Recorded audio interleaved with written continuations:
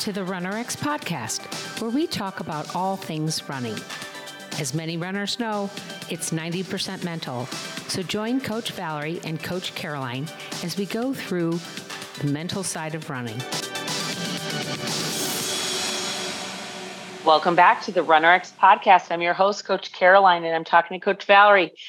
Coach, you were just recently talking about, we were joking that none of us is Eliud Kipchoge, right?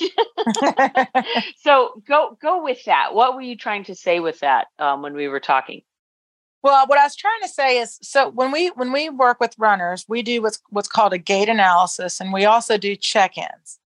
And what happens is when someone sees themselves, and you've probably seen this in your race pictures, we immediately look for the negative, like, oh my gosh, I can't believe I look like that, or I was doing that, which is why I tell people you have to let your coach look at your check-in and your running. Right. And then I want to help you with feeling.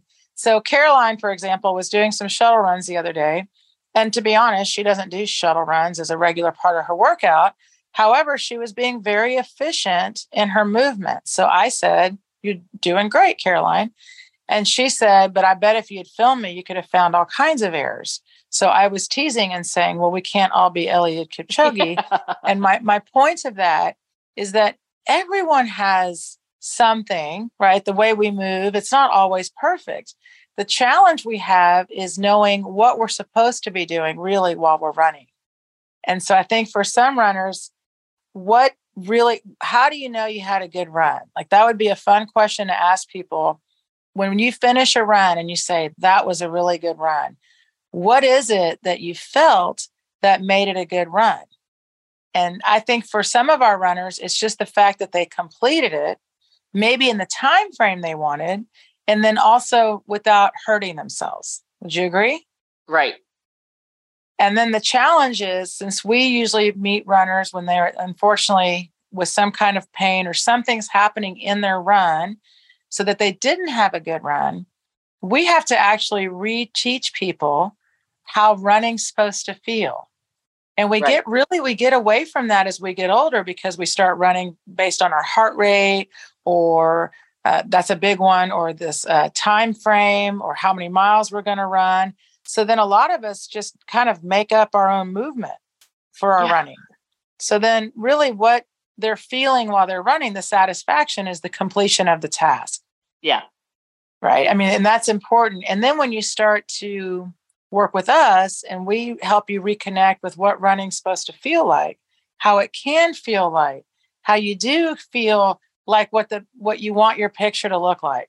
You know, that picture that we're not sometimes, but your legs are separated, you're smiling, your hair is blowing back, right? So it's like I tell people, like, to feel that, you actually have to go through the motions of movement of how to learn how to run again. And when you're a kid, it's just natural, right? When people say that to me a lot, by the way, they say, running's natural. Like, we all know how to run. Like, well, at one point we all did know how to run, but then we kind of got out of that. And so running is natural. However, unfortunately, as an adult, you kind of have to take yourself back to that. And then I think the best part of what we do with our program is we help you feel how running can feel. And we do that through these drills. We take you through these drills that put you in this movement pattern that actually looks just like Eliud's, Kipchoge's. Yeah. So you can kind of feel what that feels like. And then you live your version of it, because you can run how fast you can run or how far you can run.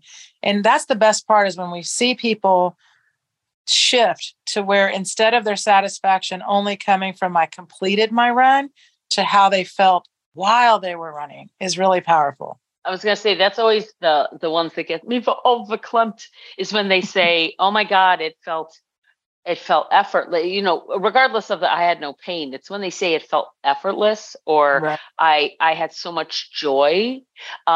We've had people say, who was it? One of our more recent ones, that she went running and it felt easy, but then she looked at her heart rate. Like, we brought her up in the heart rate conversation, because she was like, but then my heart rate was really high. But it was like, but did you feel good? Yeah.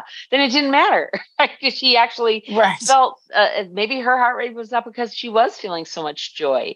But that's actually almost even better than saying my knee didn't hurt.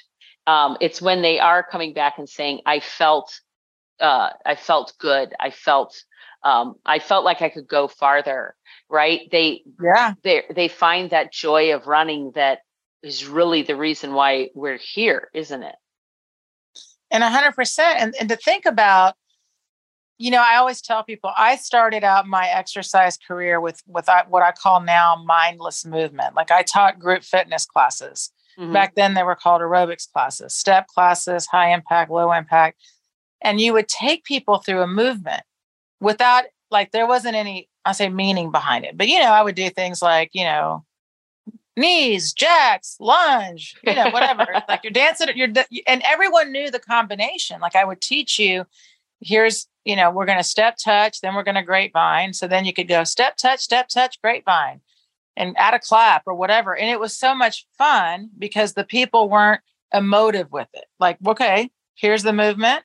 She teaches us the movement. We do the movement. And the success was in putting it all together. So when I started coaching runners, because we're all supposed to know how to run, there was always this resistance to actually working on their running movement. And what happens is when you come into RunRx and you're open to that idea that there are movements that help you get better at running, and running actually is a movement that you've never been taught. None of us were really taught how to run. You were just told to go run. Right. So then how do you know what to feel when you run? How do you know what to do?